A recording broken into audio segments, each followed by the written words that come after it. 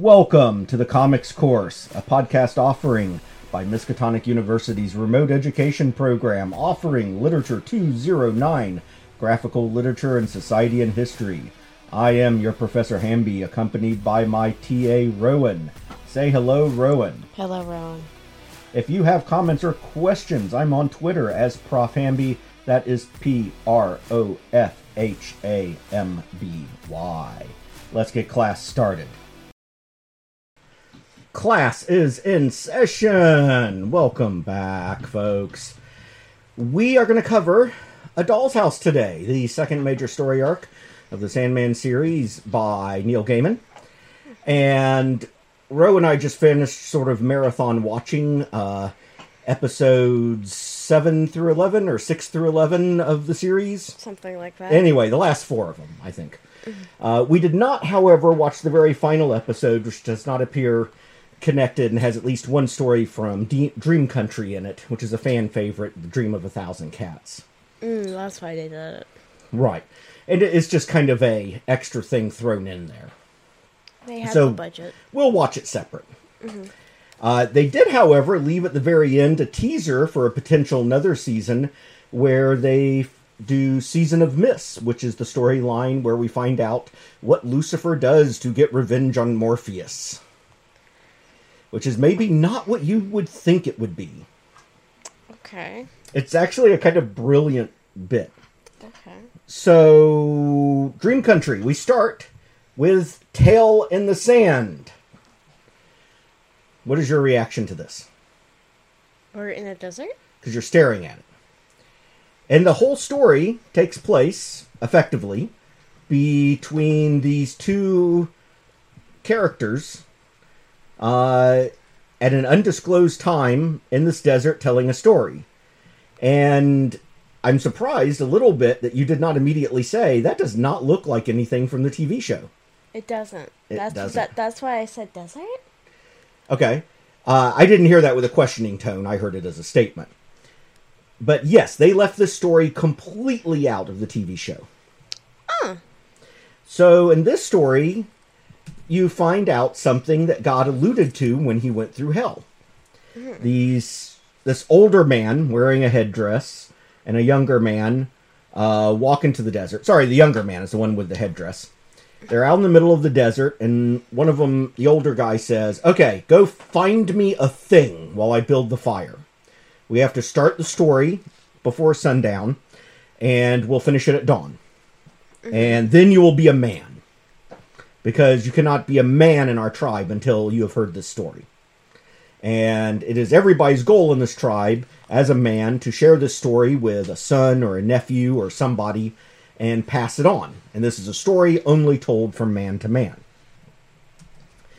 And so, of course, the grandson says, what am I looking for? And the grandfather says, you'll know it when you see it. Okay. Of course. So he literally just wanders off and starts looking under rocks and stuff. Like, I do it when I see it. Okay, well, I guess I better look around. And he comes back with a piece of blue glass in the shape of a heart. Wait. Looks familiar, doesn't it? Uh-huh. Mm-hmm. And he says, what is this? And the grandfather says, you will find more like it out here if you kept searching. This is the remnants of the city. The city once stood here, and we do not take this from this place. And he says, we do not tell people this, but once this land was green and verdant, and the first of men, the first people, came from here, and we are their descendants, and other men do not know this. And he tells the story of their queen, who was wise and ruled justly, and everyone loved her. But she had no husband. Okay. And none could find a husband worthy of her. And her name was Nada. Okay. Then one day, from her tower, she looks down and sees a man who looks up at her. But then he's gone. And she goes to the king of birds and seeks him. And the king of birds sends out all the birds in the world, and they cannot find him. And the king of birds says, "You must stop this search, for he is not of this world," which means he is something else. "But in this days, gods walk the earth too. So this is neither God nor man. And it is ill-advised. Nothing good comes from something between those that are beyond even the gods, the endless, immortals. But through various machinations, she finally discovers him. But she did not truly understand what he was, and in hunting him, he in turn becomes obsessed with her. And when she finally rejects him, he destroys the city and curses her to hell, which is where he found her, of course, during Preludes and Nocturnes, when Morpheus goes to hell to recover his helm. Because Right. he's an asshole.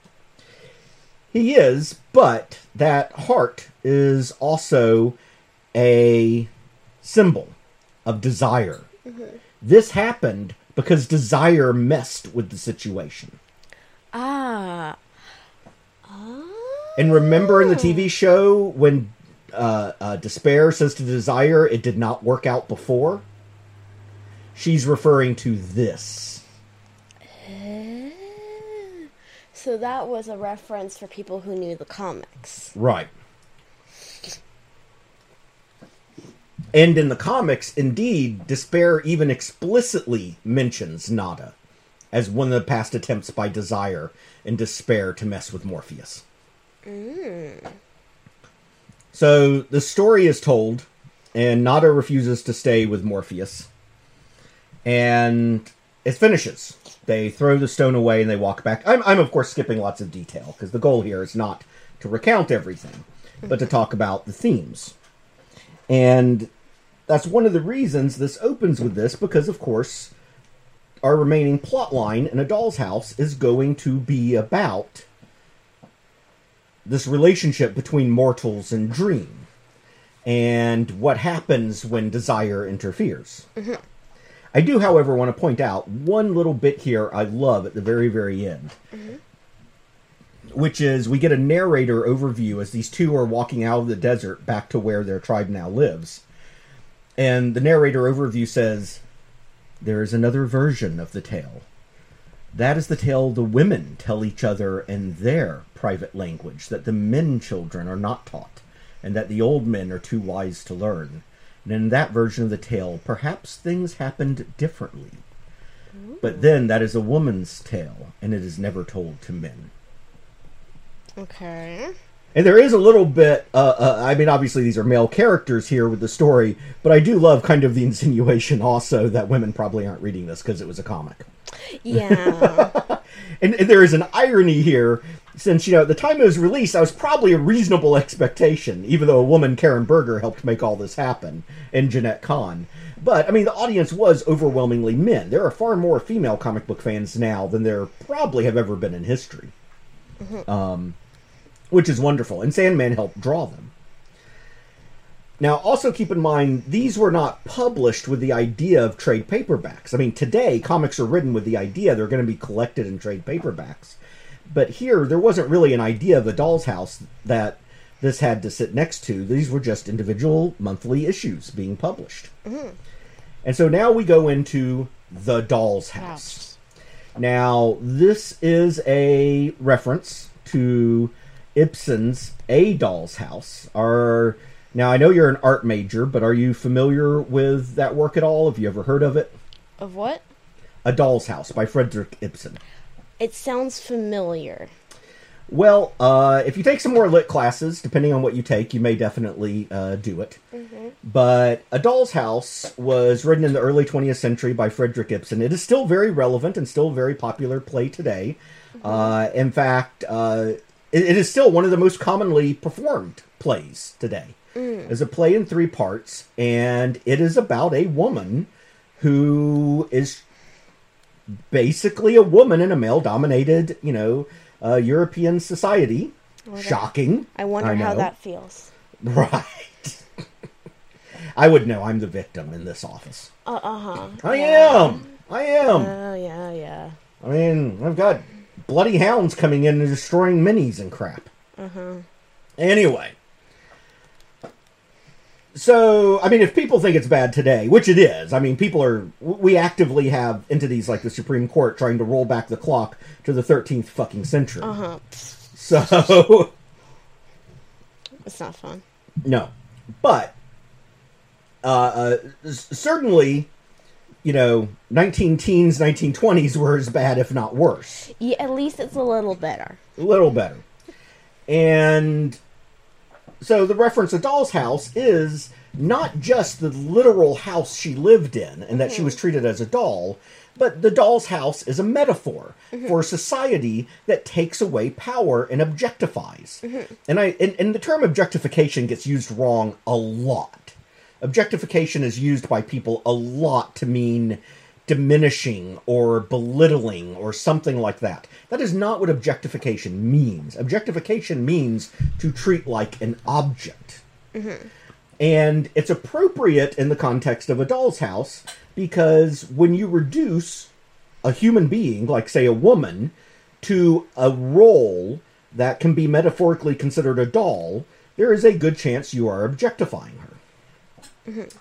And it's a useful metaphor, a pretty thing to be seen and live in the house and is completely powerless because a doll is just moved by somebody with actual volition and will. And that was the role of the woman in the story, who is, of course, a metaphor for many other women. Right? And so as we go into The Doll's House, the storyline for Sandman, you need to keep that metaphor in line. That, yes, there are physical houses involved in the stories, just like the protagonist of Ibsen's Dollhouse was. But the greater metaphor is being powerless. Having to fill a role like a doll and being manipulated and controlled by others. And that is the major theme of this. Now, this is a storyline that has made some people yell, oh, well, clearly Neil Gaiman is a feminist. And other people have said, no, clearly he's not, because XYZ. I'm going to go ahead and say up front, Neil Gaiman is a feminist, clearly, from this storyline. Or at least wrote a damn good imitation of one. And from other things he has said and written, I'm pretty confident he is. But one of the reasons that people have often decried him not a feminist because of this work is because he shows more people than women as victims. In other words, some people believe that to be a feminist, you have to exclusively only care about the rights and problems of women.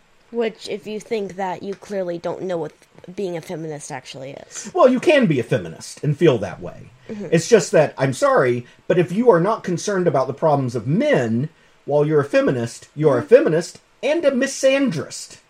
You are sexist in the other direction. Neil Gaiman clearly paints these problems as problems of men and women. And other genders that we might not even define. And creatures that aren't even human.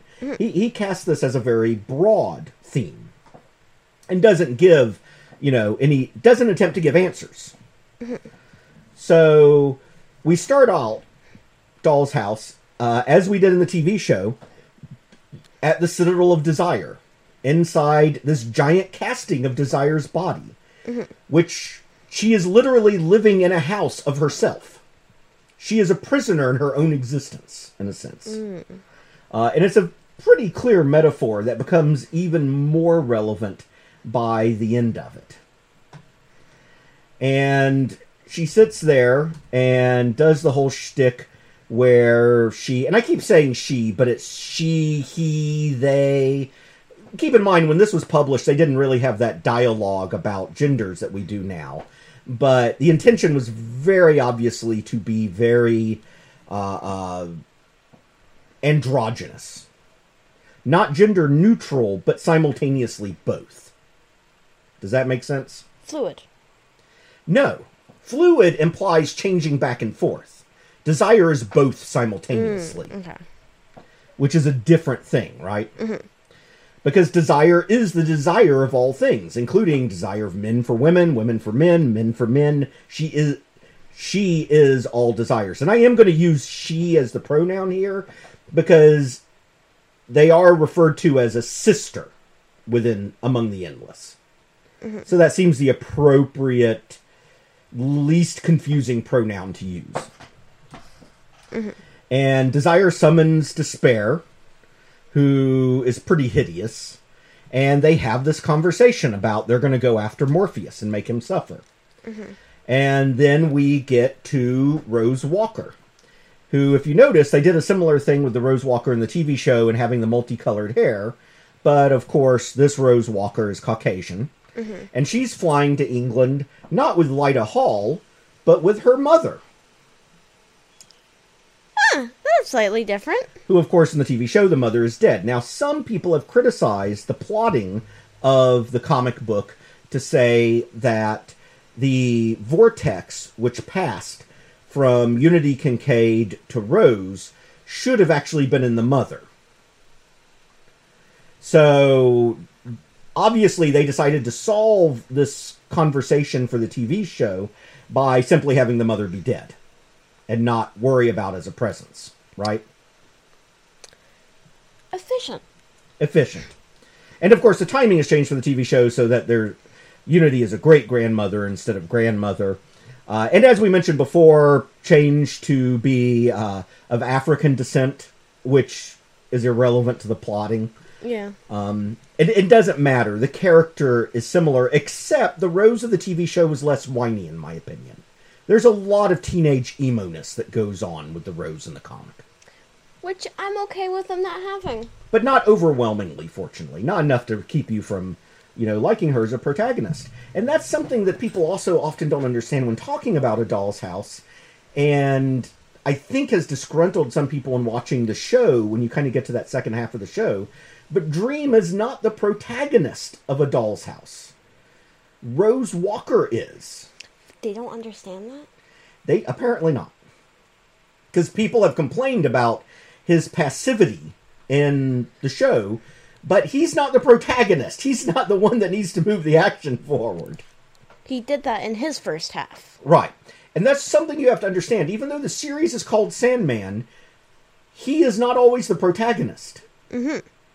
His realm is involved. He's involved in some form, but others are often the protagonists of individual stories. And although he does come back and act as more than a force of nature or mechanic, which is essentially the function he serves in this story, because when he shows up, shit happens how he wants it to. Although tables do get turned on him a few times. I will also say, for those who've watched the TV show, they took themes that were subtle in the comic and just shoved them in people's faces for the TV show. I guess assuming that people who watch TV instead of read aren't smart enough to figure these things out for themselves. Which might kind of be true, actually. Or maybe because they didn't have enough time.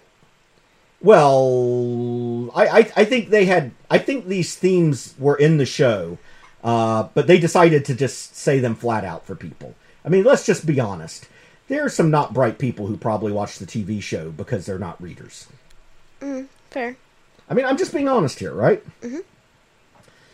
So, Rose and her mom show up, they interact with the lawyer, they get driven there. You can see a lot of this in the show and read it for yourselves. Lucien, here instead of Lucien, is doing the survey, brings the results to Morpheus, all that kind of jazz. No surprises, right? Although I kind of prefer Morpheus's new throne room in the comic over the one in the TV show. The one in the TV show was very sanitary. I mean, they kept the stained glass motif, but they took out the statues and the plants and all that stuff, which I liked. Fair.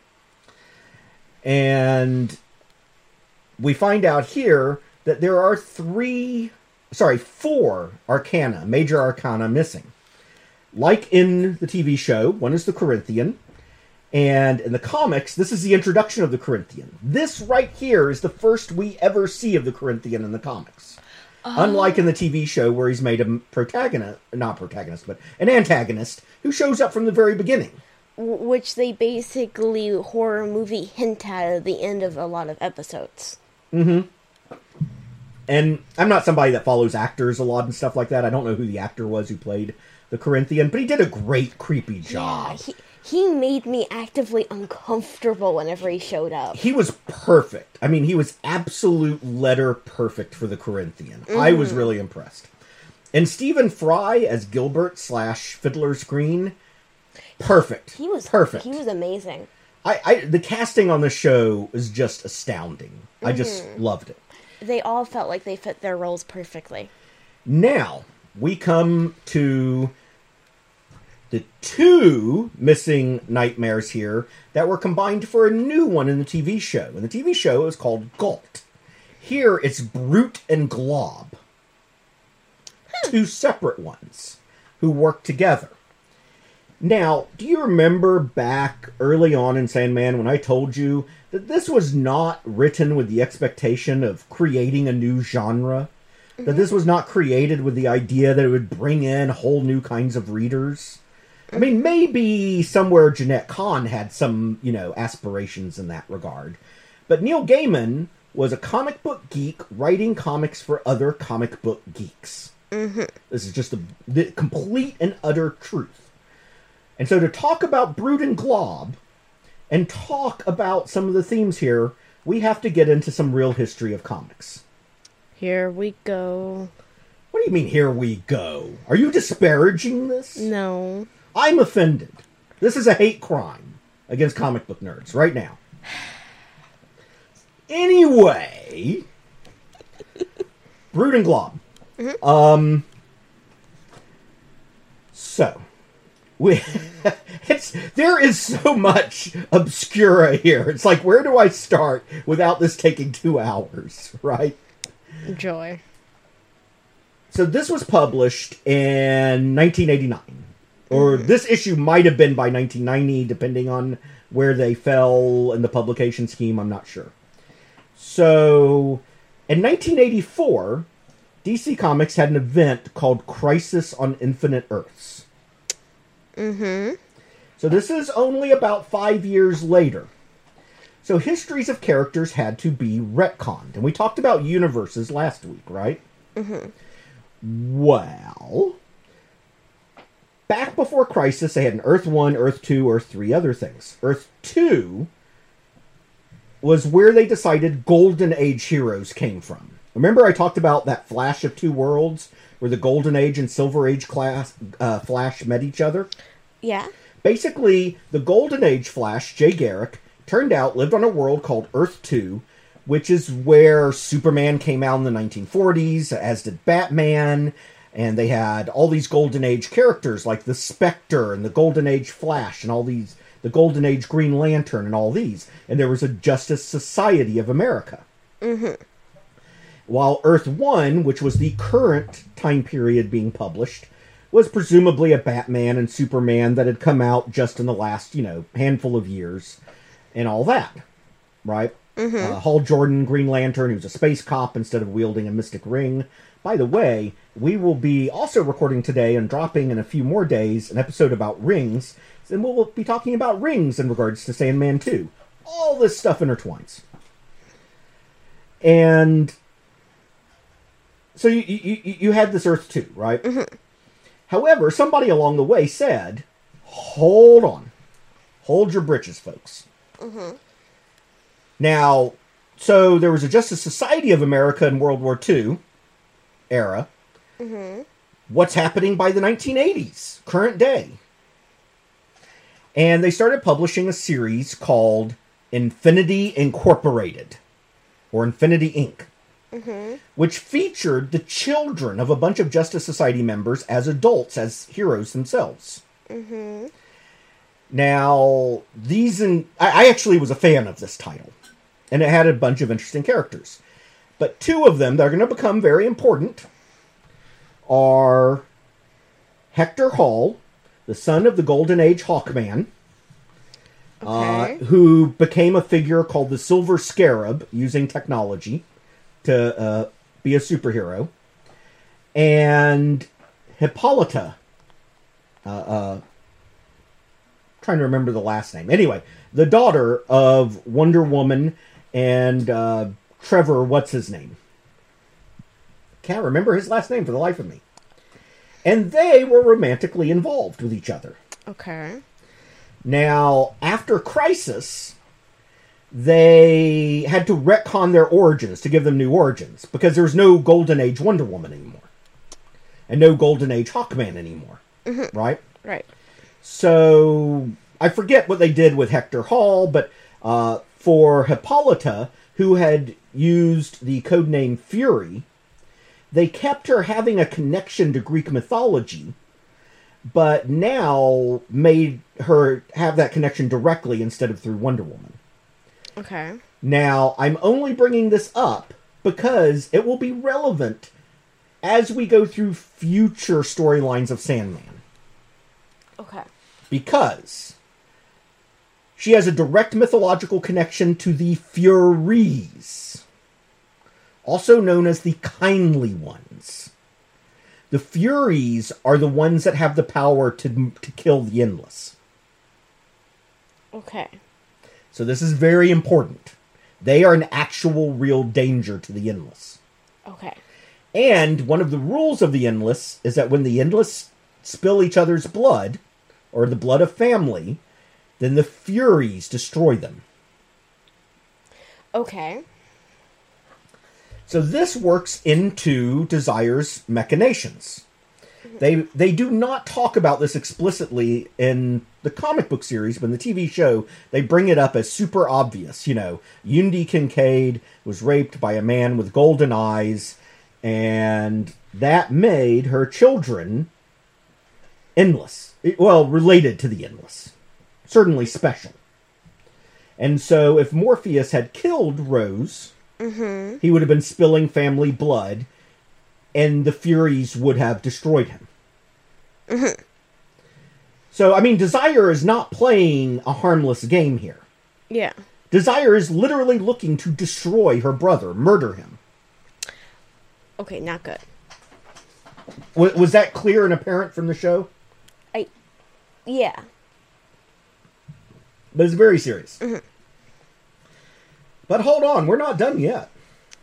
Of course they're not. We now have to leave the children of Golden Age superheroes to talk about a comic that was published in the 1970s for only 6 issues. Okay. A title called The Sandman. Remember, I told you this was a book by comic book nerd Neil Gaiman for comic book nerds. Now, something happened in the 70s. Of course. A guy you may have heard of, named Jacob Kirby. I was about to say it's Kirby, isn't it? Jack Kirby. Got pissed off at Stan Lee and Marvel and went to work for DC. And one of the things they wanted him to do was they got him to work with his old buddy Joe Simon, who you may remember as inventing Captain America with Jack Kirby. And they said, we want you to make a new superhero for us. So they invented a superhero called the Sandman. Okay. And they introduced the idea of the Sandman enslaving these 2 nightmares named Brood and Glob, and made this very lighthearted story about this kid named Jeb Walker, Okay. who in his dreams hung out with the Sandman as like his sidekick. Okay. So yes, people may not, some people do not realize this, but Neil Gaiman did not create Jed Walker. Joe Simon and Jack Kirby did. Because Kirby has his hand in everything. I know. He created Brood and Glob. He created the actual Silver Age Sandman, the first one. Or only one, actually. Because this would have been the Bronze Age of comics by now. But Neil Gaiman took this and then created the Walker family, which is descended from Unity Kincaid, and did all this. And if you want to know what that Sandman, whose name was Garrett, looked like, the costume that Jed wears when he's dreaming in the TV show was the Sandman's costume. Oh, so that's what that was a reference to. Yes. Now, let's go back to Infinity Inc., because that ties in now.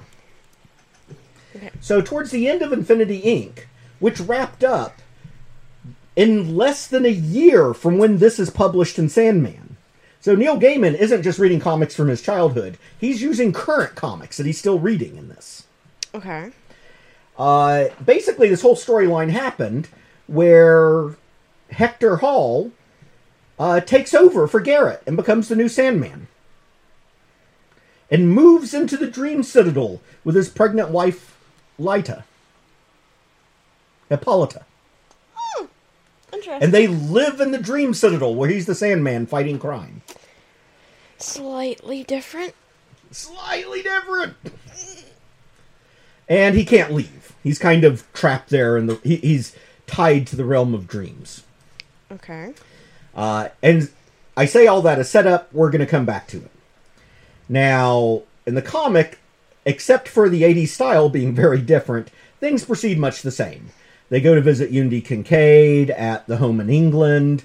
Rose walks into a closet and meets the three Fates, a.k.a. the Furies, a.k.a. the Kindly Ones, depending on the guys that they're there for. Because all important events in your life happen in a closet. Yeah, but in this case, it's her going into the closet, not coming out of it. Exactly. They're either in or out. Now, here's a little tidbit they did not include in the show, which I kind of had wished they had.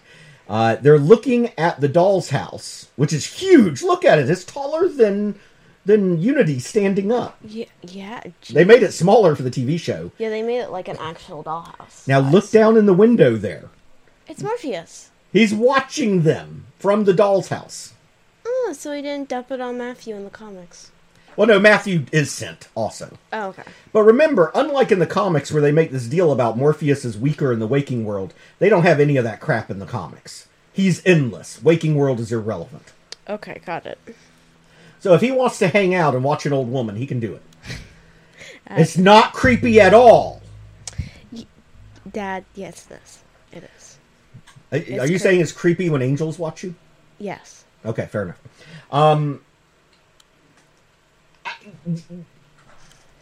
The reason I'm stumbling and I'm having trouble parsing my next words here is I want people to understand what they're doing with the dollhouse metaphor here. Everybody's living in some sort of doll's house. Mm-hmm. Undy Kincaid literally was the definition of powerless. She slept for the better part of a century because of events in the world around her that she had no control over. And is now an old woman looking at this children's dollhouse that was brand new to her when she went to sleep. Mm-hmm. And Rose is powerless. She's missing her brother, and she doesn't have the power to do anything about this. Mm-hmm. You know, the world has gone on and worked, embodied in the TV show, in part by this foster woman. Mm-hmm. You know, and they're just stumbling around trying to figure out what to do. Now, like in the show, Rose had a dream about an amulet, which is passed from the grandmother to Rose. Mm-hmm. The amulet is a symbol for the vortex. Oh, because she passes it on to her. Right. And what is a vortex? A vortex is a circle. Mm-hmm. It's a swirling circle that pulls things down into it. It is a ring. A ring of funneling water or air or whatever. Right? Mm-hmm. And so that's the reference of the amulet. A ring is something of power because it has neither a beginning nor end. It is a complete universe, a single dimension. Which is an interesting symbology. Now, as we continue going through the story, she ends up at a new house. And although it doesn't look exactly the same, you cannot tell me that this house in Florida doesn't have some resemblance to that doll's house. Oh, it does. It's not exact. But she is now going to Florida to try to find her young brother, Jed, who's missing. And she's moving into another doll's house. And there's a guy in the window. And it's literally a doll's house because that is Hall Carter, who, by the way, the Golden Age Hawkman was Carter Hall. He was not subtle. No, he was a comic book geek writing for comic book geeks. This is what amuses me. People talk about Sandman as, you know, oh, well, it was intended to be this high literature, and it has no connection to superhero comics. It is superhero comics. It is also high literature. People forget that A Midsummer Night's Dream, one of the most celebrated pieces of playwright literature in English history, has donkey fairies making fart and dick jokes. Mm-hmm. High literature and entertainment are not mutually exclusive. Now, they can be exclusive, because Lord knows I've read some non-entertaining literature that was very artistic. And I've read entertainment stuff with no literary value of any kind whatsoever. But they're still not mutually exclusive. Mm. And this is one of the things I want people to know. You can both enjoy things and think about them. Mm-hmm. And those are different kinds of pleasure, and you can have both kinds of pleasure. Because literature should be a pleasure. Reading should be a pleasure. So anyway, another thing that a lot of people miss is that there's another joke here. Because what is Hall's other persona? Because he's a drag queen. What is her name? I don't remember. Dolly. And it's his house. A doll's house. It's another little joke on Gaiman's part. Now we meet Ken and Barbie, who are about as plain Jane Americana as you can get, as well as the sister/lovers/whatever the hell they are. In the TV show, they establish that a little bit more, that they're at least friends of some kind. And don't seem to be related. Right. Although, maybe they're cousins or something. It's not clear. They don't say absolutely. At least don't seem to be sisters, because they imply they have different parents. Right. And here, I mean, I think they're creepier in the comics than they are in the TV show. Look at that. And you never really get to see their faces. Oh, yeah, that's creepier. It is creepier. And they imply not one big, like, stuffed spider on them as a decoration, but all those little shapes that look like they could be spiders. Yeah, and I don't like spiders. I'll go ahead and tell you. I do not like spiders. So, here we get a dream sequence of Jed is dreaming, and there is Hippolyta in her Fury outfit, though pregnant, along with her husband, the Sandman. And it's all very Little Nemo, for those who've ever seen Little Nemo. And these dream sequences are made to be lighthearted and fun. Mm-hmm. But Brood and Glob are trying to do the same thing Galt was, except where in the TV show, Galt was doing it because she wanted to make somebody's life happy and be different from what she had been as a nightmare. Brood and Glob are literally trying to do what Morpheus accused Galt of in the show, which is create their own dreaming. For no reason other than their personal power. And this is how Jed lives in the comics. He sleeps on a cold, wet concrete floor and has to pee against the wall where he sleeps. I mean, they actually made it less horrifying in the TV show in a way. Although they made it pretty bad in some other ways. And as they go, the plot pretty much goes like it did in the TV show, although we see a little bit less of the housemates. Gilbert shows up. He beats up the bad guys even more than he did in the show. And we see more here. I mean, look at the nice little cuteness of Jed's dream realm. This is the only thing keeping him sane, is his dreams are making him happy. Mm-hmm. And indeed, they are happy, unlike in the TV show. In the TV show, you know, he gets swarmed by the rats and wakes up screaming. Mm. Here, they're cute little bunny-like creatures that don't attack him, but he wakes up to rats biting him. Mm. But the dreams are his respite, his way of escape. Mm-hmm. And Hippolyta is dreaming. Also, there's some differences with the collectors and all that, but I don't think that's particularly important. And here we go. There's Brute, Glob, and Hector Hall as the Sandman. And this plays out quite differently. Oh. So Hector's gone insane because he's dead. He's a ghost in there. In the TV show, they don't explain that. How Hector's a ghost in Lyda's dreams, with some vague implication that maybe Rose, as the Vortex, has pulled his ghost in somehow. Here, he's a ghost because Brute and Glob trapped him here to take Garrett's place and be their tool. And Lyda has been pregnant for many years now. The dream world holding her in this weird sort of stasis.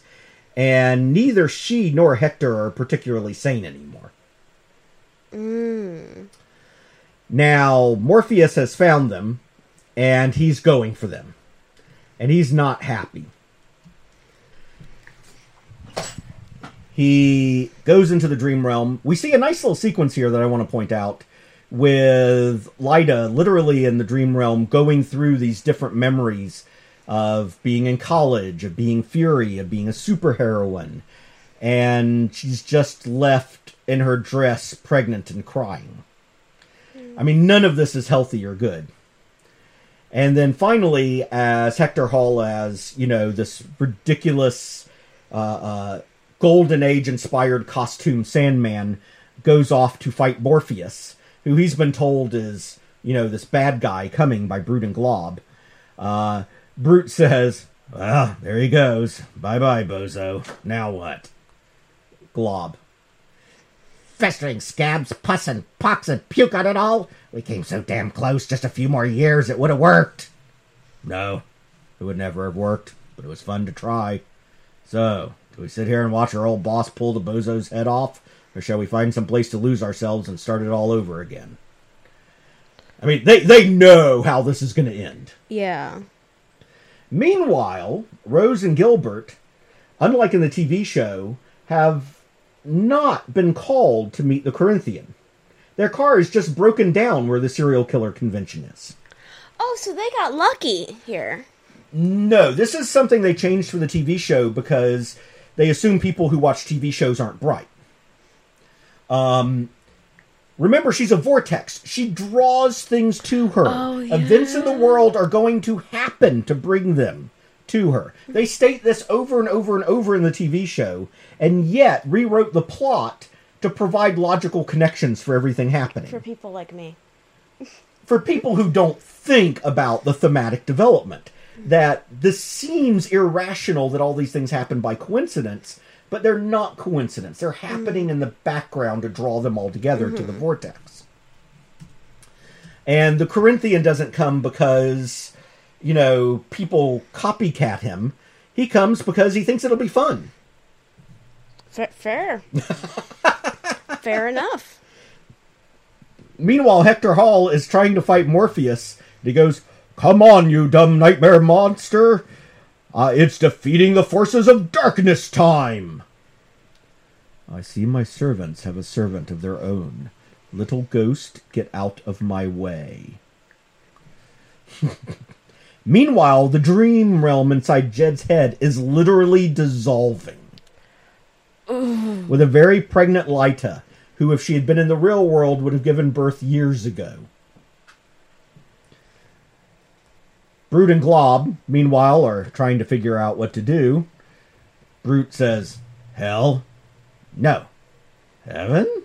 Don't make me laugh. Okay, I got it. Get out of the dreaming while he's busy with the bozo. Cut open Barnaby and Clarice, scoop out their insides and hide inside their skins. He'd never think of looking for us there." He would. Yeah, he would. Meanwhile, Hector... I just love the dialogue in this scene.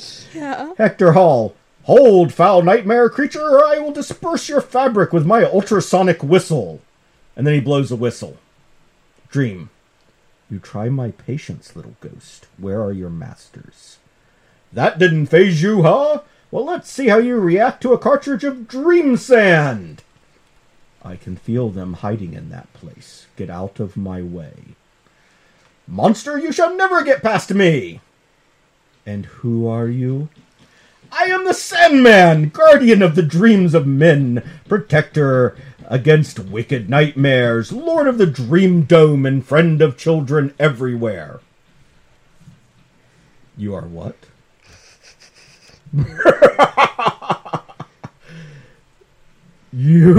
You are the Sandman? Is that what they have told you, little ghost?"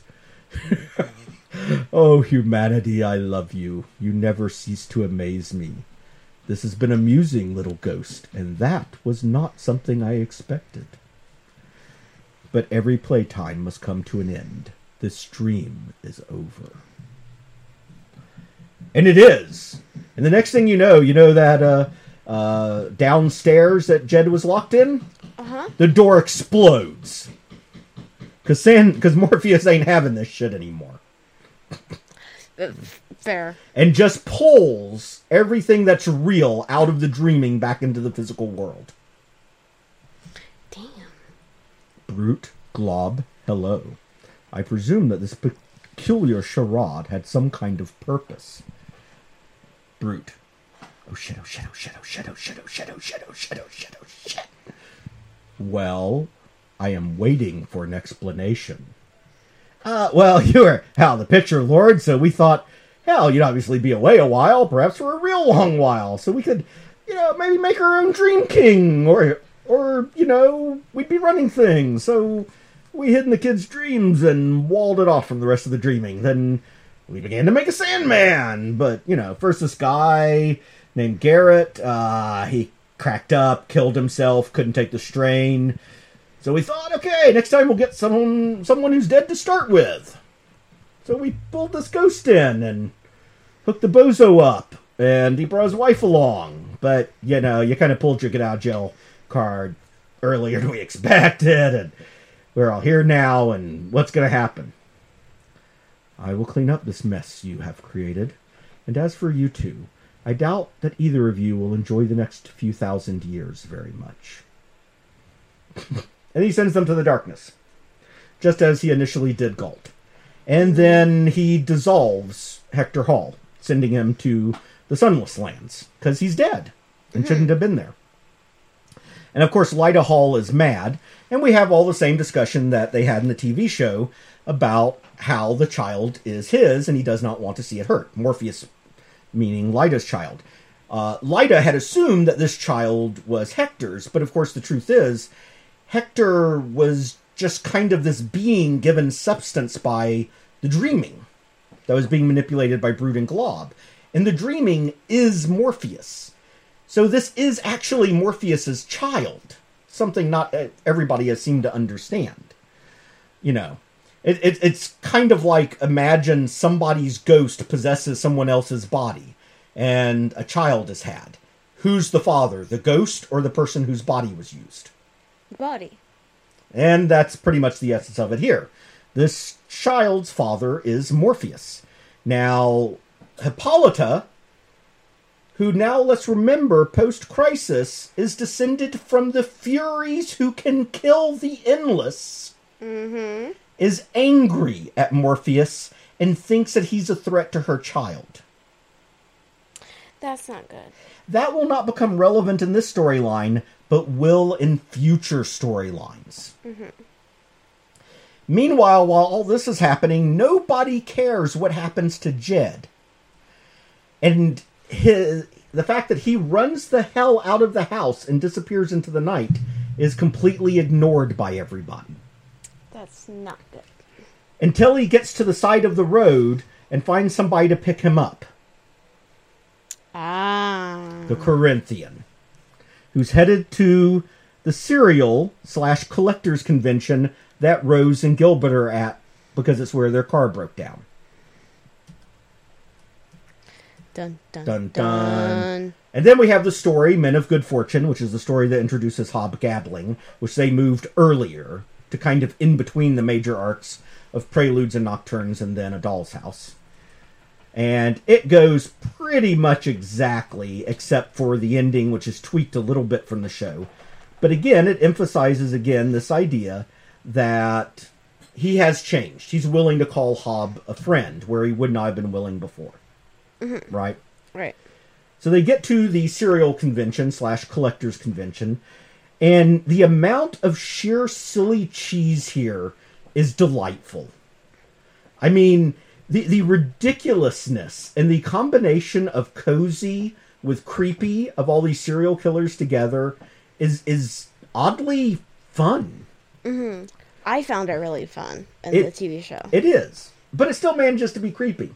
And as you can tell, they stuck very close to the character concepts here with yeah. Funland and Nimrod. Nimrod's a little taller in the show, but they all look very, very similar. Mm-hmm. And there's a number of little scenes that are missed. And I do have to say, the Corinthian doesn't have nearly the fashion sense in the comics that he did in the TV show. Oh. I mean, yeah, a wife beater and jeans? Jesus. Not nearly as impressive as the show's suits. No. They really dress him like a straight man here. Wow, that's offensive. That's a straight hate crime. Says the guy in a wife beater and shorts. I was about to say. So, this pretty much proceeds as you'd expect. You get lots of the same jokes that were in the TV show, and so I'm not going to repeat them. But I do love some of these scenes, especially the religion panel, where, the one guy's like, I do not want to be associated with this madman. I kill for God. Yeah, you're the sane one. Definitely. There is some dialogue I really enjoyed from the TV show that they didn't... from the comic that they didn't use here, though. When they find the fraud in their midst, and they don't take him down to a basement to cut him up, where a kid could see him. They take him out to the woods, and they string him up. And here they made the good doctor a man in the comic, while it was a woman in the TV show. And what Corinthian says is, we'll teach you. The good doctor likes to skin people alive. Nimrod is a hunter, and he can bone and joint and gut any animal in minutes. For myself, I have a penchant for the eyes. And that's pretty much what they said in the TV show. Mm-hmm. But this is what I really love. The panel where they're all grinning like maniacs. Mm-hmm. Their smiles light up the darkness covering their faces. And the Corinthian says, do you know what we're going to do now? We're going to take turns. Ooh. That's fucked up. And instead of just seeing a violent moment of a guy getting stabbed, which is what we got in the TV show, here they cut away. Which is so much worse. Right. What they're going to do is so creepy that there's no point in drawing it. Mm-hmm. Our imaginations are going to do a better job. Mm-hmm. And I think it's what they should have done in the TV show, too. Yeah, I was kind of disappointed when they did the stabbing. I was mentally preparing for the cutaway. Right. And we get more inside the heads of some of the serial killers here. By the way, they refer to themselves as collectors. Are you familiar with the book The Collector? I've heard of it. Yeah, it's kind of a seminal that a number of serial killers who collect trophies from their victims have actually said influenced them. And said that, spoke to them about why they do this. And this isn't a class for that topic, but just letting people know the collector's terminology and all that is not incidental here. It's meaningful. And Gilbert disappears because he recognizes the Corinthian, and he leaves behind a note that says, if you're in trouble, say this. Mm-hmm. So events continue to go on, and Funland comes to attack her because he thinks that she looks younger and like a kid that he likes. She grabs the paper and says, what's written there? Morpheus. And it was written by a dream and summons the King of Dreams, lets him know. And Morpheus shows up in the crowd and just, unlike the TV show where the Corinthian has to escalate things further and is trying to manipulate Rose, here the Corinthian knows nothing about Rose. Mm-hmm. He's just there to hang out with the people he inspired. This is a good time to be had. And Dream just walks up to him and... he's a nightmare. He's no threat of any kind to Morpheus. Mm-hmm. Morpheus just unmakes him on the spot. No drama. Well, this is very different than the TV show. Well, and here, the Corinthian was only invented for a couple of issues. Mm-hmm. To be here and gone again. What Neil Gaiman obviously did not expect was for people to love the Corinthian so much that he would become a sort of breakout character in his own right. Mm-hmm. Which is why he was given such a much more prominent role in the TV show. Mm-hmm. as an antagonist. Here, the Corinthian goes to stab him like he does in the show, and see what happens. The knife goes through Morpheus's hand, and Morpheus just doesn't care. Damn. Like, a knife is going to do anything to Morpheus? I'm still unmaking you. And then he proceeds to curse the people in the crowd, sort of, like he did in the TV show. Meanwhile, Gilbert has found Jed, who was in the Corinthian's car boot. Oh, that's... Corinthian was just going to kill him later, and just have fun with him. He was much nicer to him in the show. Well, and the Corinthian in the show is trying to get something out of Jed and Rose. He has no motive for hurting him. Right. And in the show, if he hurts Jed, Rose is not going to cooperate with him.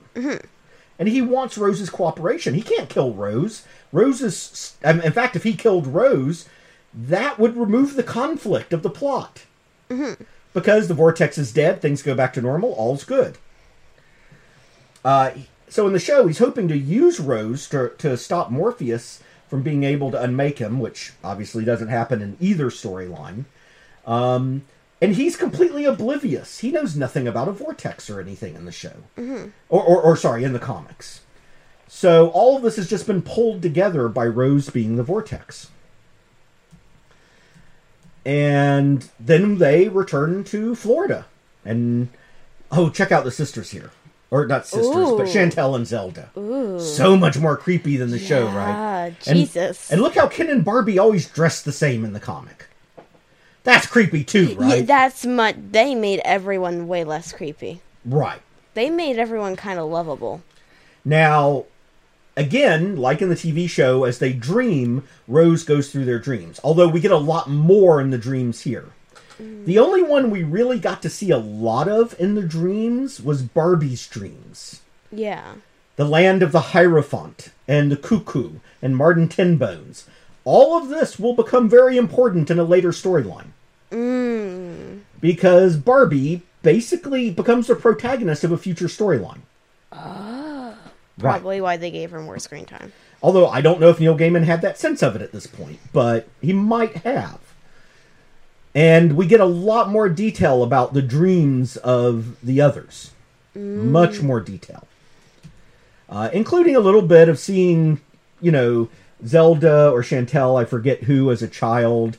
More about the spiders. It is really all just super, super, super, super creepy. I don't like it. And she goes through these dreams, and we learn more and more about them. But what we're learning, of course, is that they're all living in a doll's house. Again, let's return to the theme. They're all trapped. They're trapped by society. I mean, it's not just called a doll's house as a lark, to make a fun pun on an Ibsen play. Barbie and Ken are trapped in these expectations of social roles, of being the American boy and girl next door, and having the perfect relationship. While Ken actually wants the sports cars and whores, and really wants to be, this super macho guy who's kind of an asshole and scumbag. Which he doesn't act like during the day. But that's really his dream. But he can't be it because he has to be Ken. And she, in her dreams, isn't Barbie. She's Princess Barbara. Of a kingdom that's more of a C.S. Lewis story of dark fantasy in some ways than some magical perfect dream realm. Zelda and Chantel are kind of living a dream in a way because they're so outrageous, but they're defined by their past and these social constructs also. And if you think a gay drag queen isn't being confined by society, that's the most perfect, easy example of somebody being forced to live in a doll's house you can come up with, probably, right? Right. And of course, Rose. Rose is Unity we talked about. If you want to talk about being powerless, sleeping for 90 years, Rose has inherited this vortex, this amulet, from her grandmother. She has no control over any of this. She's completely powerless. They're all dolls living in this doll's house. And it's a wonderful set of metaphors, I think. And we go much more in depth here into all of this than we get to see in the show. So people interested in these themes and in the characters, I do recommend they go and read the storyline. But we do have the same issues here that we did in the show, with Dream doesn't really want to kill Rose. He has to. And he makes a vague reference to something that you get more into if you ever read the Overture series. After Neil Gaiman finished Sandman, he did not do any more Sandman series. He did some individual stories, but didn't do any series for many years, and then wrote a prequel series. And the prequel series is very much about the time that he did not deal with a vortex when he should have. Because he didn't want to kill somebody. And it destroyed a whole world, living and waking. And led up to the events at the beginning of Preludes and Nocturnes. So he knows how bad it's going to be if he doesn't act on all this. So we get to the issue Lost Hearts, where all of this is coming to pass. A lot of the dialogue was taken directly for the show, so some of that won't surprise anyone. But one thing that is definitely different is that there is no Lucienne explaining things. When Unity goes to sleep, she does not go to the library. Nothing is explained between Unity and Lucienne. No. Unity just pops directly into the dreaming in Fiddler's Green, confronts Morpheus, and says that she's going to die. And when Morpheus says he doesn't understand what's going on, she doesn't have the mechanic of a book that explained what should have happened. She just knows somehow. But uses that line that you laughed at, where she says, "You're not very bright, are you?" She still uses that. Good. That was great. And notice what happens when the heart is given over. It's red instead of blue, but it's just like the glass heart from the desert. And the black heart, that's the sigil of desire. So nowhere in the comics, is a man with golden eyes ever mentioned. Again, we got to make it more obvious to people watching the TV show. Although I will say, in defense, also another factor is comic book readers are readers. And readers tend to go back and reread for context. It's a lot harder to go back and rewatch an hour-long episode. Yeah. Although, I mean, obviously, people who are seriously hardcore into analyzing film and TV will. And there's just more meat here, in my opinion, in the series. So Rose doesn't have to die. And Unity does. The curse is gotten rid of. It's a little different here. In the TV show, they use the picture of the girl that died in the diner to point out Rose's connection. Here, we show a little bit about a news article. It says 6 slain in diner of Death Riddle. And Rose actually says, "My friend died there." Wow, they were actually more obvious here this time. Right. But they didn't have a picture of her here to go by. And when you're doing art like this, it can be less obvious than in an actual photo on a TV show. Where actors have unique faces and you don't have to go by lines. Right. Especially if that was drawn partially by someone else at the time. And a small picture and a tiny part of a single panel on a page is not going to be super distinct. Yeah.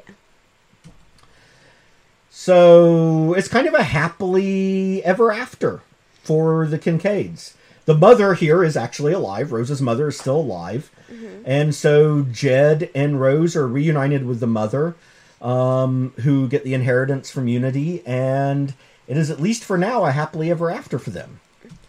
And we get a very similar thing to how things ended, except now, when Dream goes down to confront Desire, notice the sigil in his gallery is a blue heart, like the one from the desert.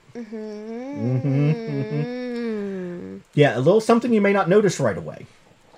But like in the show, he says he's coming through, doesn't ask permission, which is a big deal among the Endless. It's a major mic drop sort of moment, like, I'm letting you know what's happening here. And the fact that it's your realm doesn't matter to me. Which he can do because he's much more powerful than she is. And we have this same sort of discussion they had in the show. Now, why is this important? I'm going to just read to you some of the dialogue, which is a copy from the show. Because if you haven't seen the show, this is really, really important.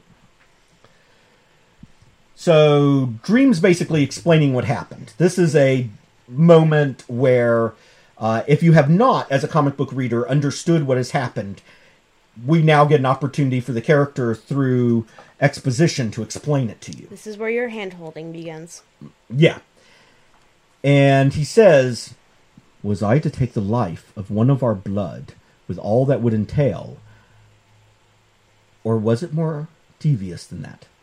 Doesn't matter, big brother. It didn't work." Because Rose is literally Desire's granddaughter. Mm-hmm. "Desire, if you are not of my kin," "But I am." "Yes, you are. Desire, listen to me carefully. Remember this. We of the Endless are the servants of the living. We are not their masters. We exist because they know deep in their hearts that we exist. When the last living thing has left the universe, then our task will be done. And we do not manipulate them. If anything, they manipulate us." Isn't that kind of what he learned from Death? Yes, or what she helped remind him of. Mm-hmm.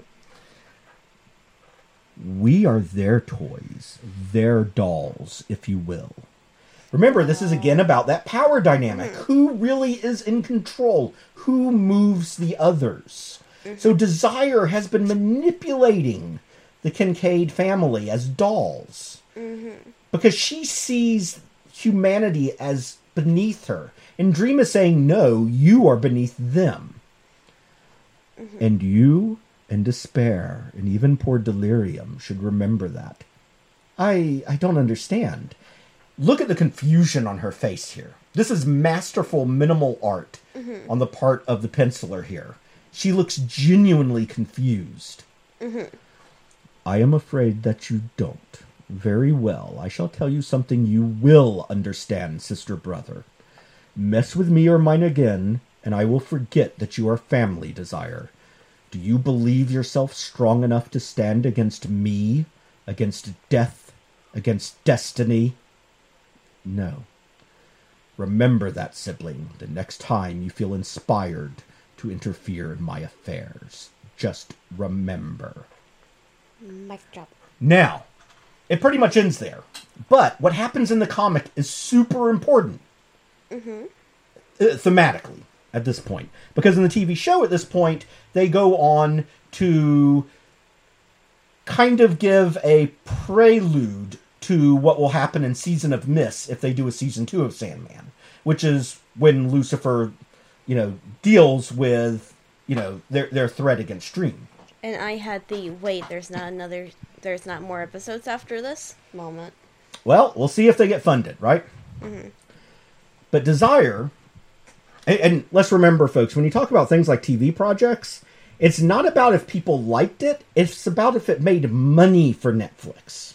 So Netflix is going to look at things like, did they get new users from having Sandman? Did they remain users?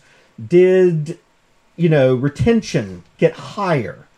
That's what's going to matter. If you were a subscriber to Netflix, and you would have stayed subscribed anyway, it won't really matter, because that's not making Netflix money. Although, if you want to see another season of Sandman, which I do, I do too. I recommend you tweet them, write them, tell them you want more, that this is something you would stay a Netflix subscriber for. Mm-hmm. That's just the truth. So anyway, Desire is left. Now remember, Desire Citadel is a copy of Desire's own body. Mm-hmm. As a giant building. They say that each of the eardrums alone are 100 ballrooms in size.